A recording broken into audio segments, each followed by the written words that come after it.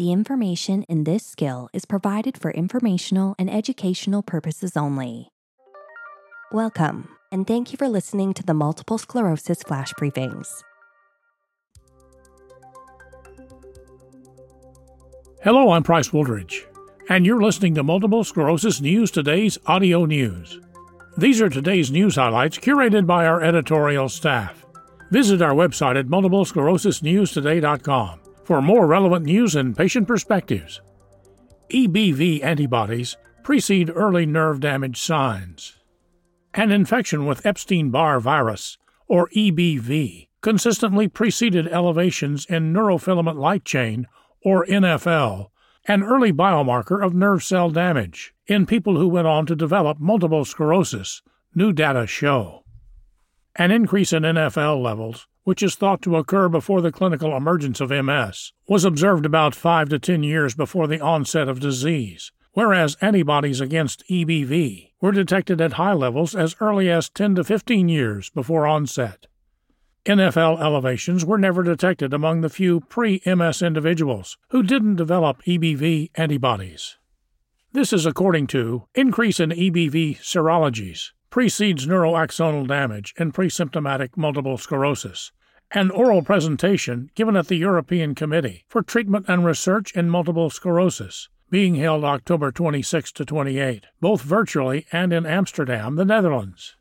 We argue that this strengthens the theory of EBV infection as a possibly necessary condition for MS development, Daniel Johns of the University of Gothenburg, Sweden, said in the presentation. EBV has recently emerged as a leading cause of MS, with antibodies against the virus, indicative of a prior infection, being evident in virtually all MS patients before the onset of the neurodegenerative disease. Earlier this year, a groundbreaking study involving more than 10 million U.S. military service members showed that a prior EBV infection raises the risk of developing MS by about 32 times. The study also found that blood NFL levels increased in people who went on to develop MS, but only after they had been infected with EBV, establishing EBV infection as a likely necessary but not sufficient factor for developing MS. NFL levels higher after EBV infection. To learn more about the timing of EBV infection and NFL increases, Johns and his team examined blood samples collected over time in pre-symptomatic people who were later diagnosed with relapsing remitting MS. Patients were identified from the Sweden MS Register, housed in any of 6 Swedish biobanks, and included in the analysis if they had a blood sample taken before their MS symptoms emerged. Ultimately, 669 individuals were identified and matched in terms of biobank location, sex, age, and sampling time, with an equal number of healthy individuals whose blood samples were also analyzed. Pre-MS patients had a median age of 25, range 4 to 39, at the time of sampling, which were taken at a median of 9 years before MS onset, range 1 to 32. Researchers examined antibody levels against 2 EBV proteins, EBNA1, found in an older or latent version of the virus, and GP350, which is more commonly found in active forms.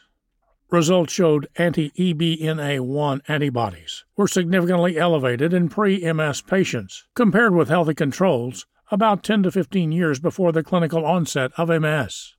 Data for GP350 shows a similar picture from 10 to 15 years, Johns said. But NFL levels increased only after EBV antibodies did, showing significant elevations about 10 to 15 years before the onset of MS and steadily increasing as clinical onset approached. No overall correlations between NFL levels and EBV antibodies were observed, but the team found that elevations in NFL were not detected in the 7% of the pre-MS group who never developed EBV antibodies. We have no evidence of nerve fiber damage, having started in the small EBV-negative presymptomatic group, Johns said, noting that this group is, however, small and younger than the EBV-positive group.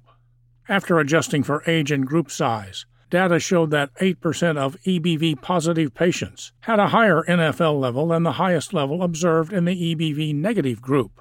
This demonstrates that samples with a high NFL levels are concentrated to the EBV-positive group, Johns said. Only 9 patients remained EBV negative in the last 10 years before the clinical onset of MS. The findings overall support the theory that EBV precedes even early signs of MS. Together with its biological characteristics, this temporal order confirms the role of EBV as a trigger of MS, the researchers wrote. This news article was written by Lindsay Shapiro, Ph.D., on October 28, 2022. Click the link in the description below to read more on this and other topics of interest on the MS News Today's website.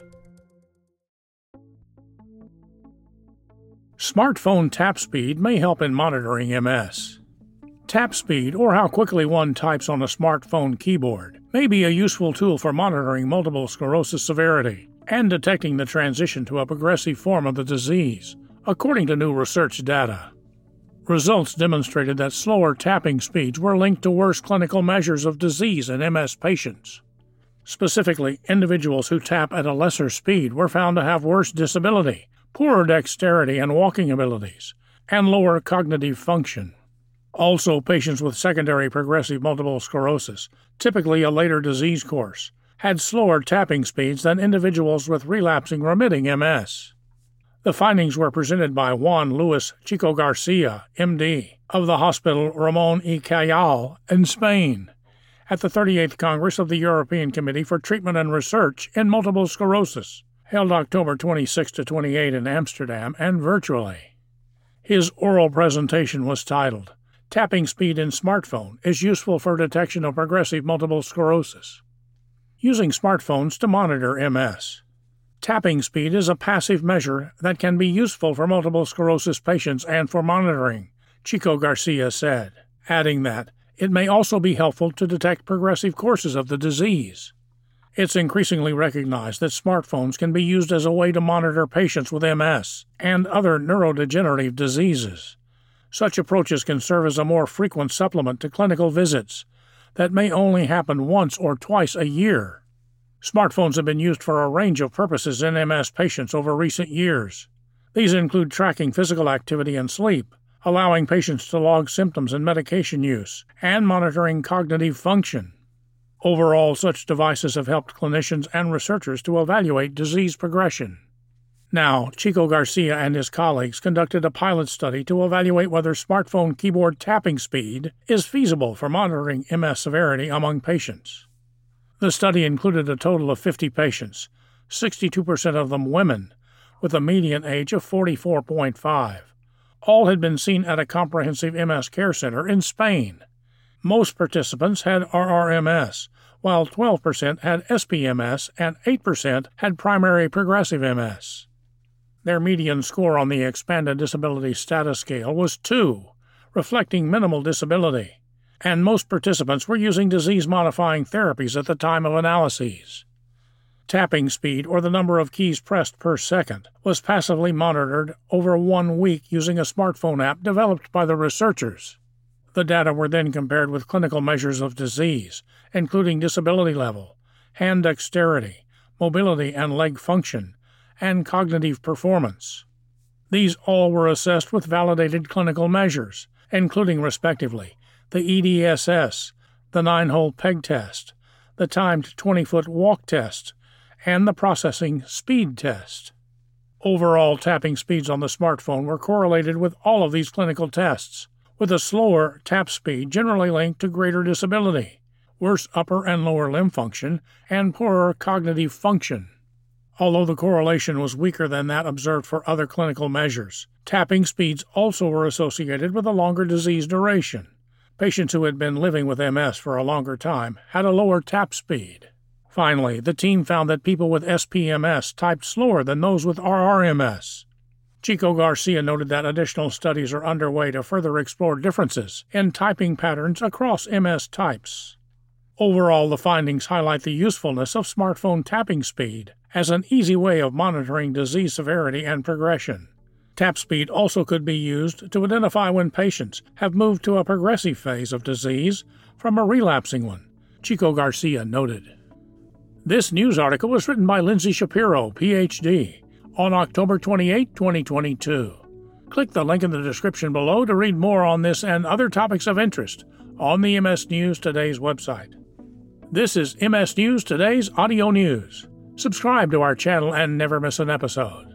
And if you're listening on Apple, Spotify, or Google Podcasts, hit save. Thanks for tuning in. The information in our flash briefings and podcasts are provided for informational and educational purposes only. Be sure to tune in daily to Multiple Sclerosis News Today for the latest news and perspectives regarding the disease. Discover more content that might be of interest to you at www.multiplesclerosisnewstoday.com. And be sure to follow us on social media and join our Multiple Sclerosis News Today forums, a trusted MS community ready to welcome you anytime.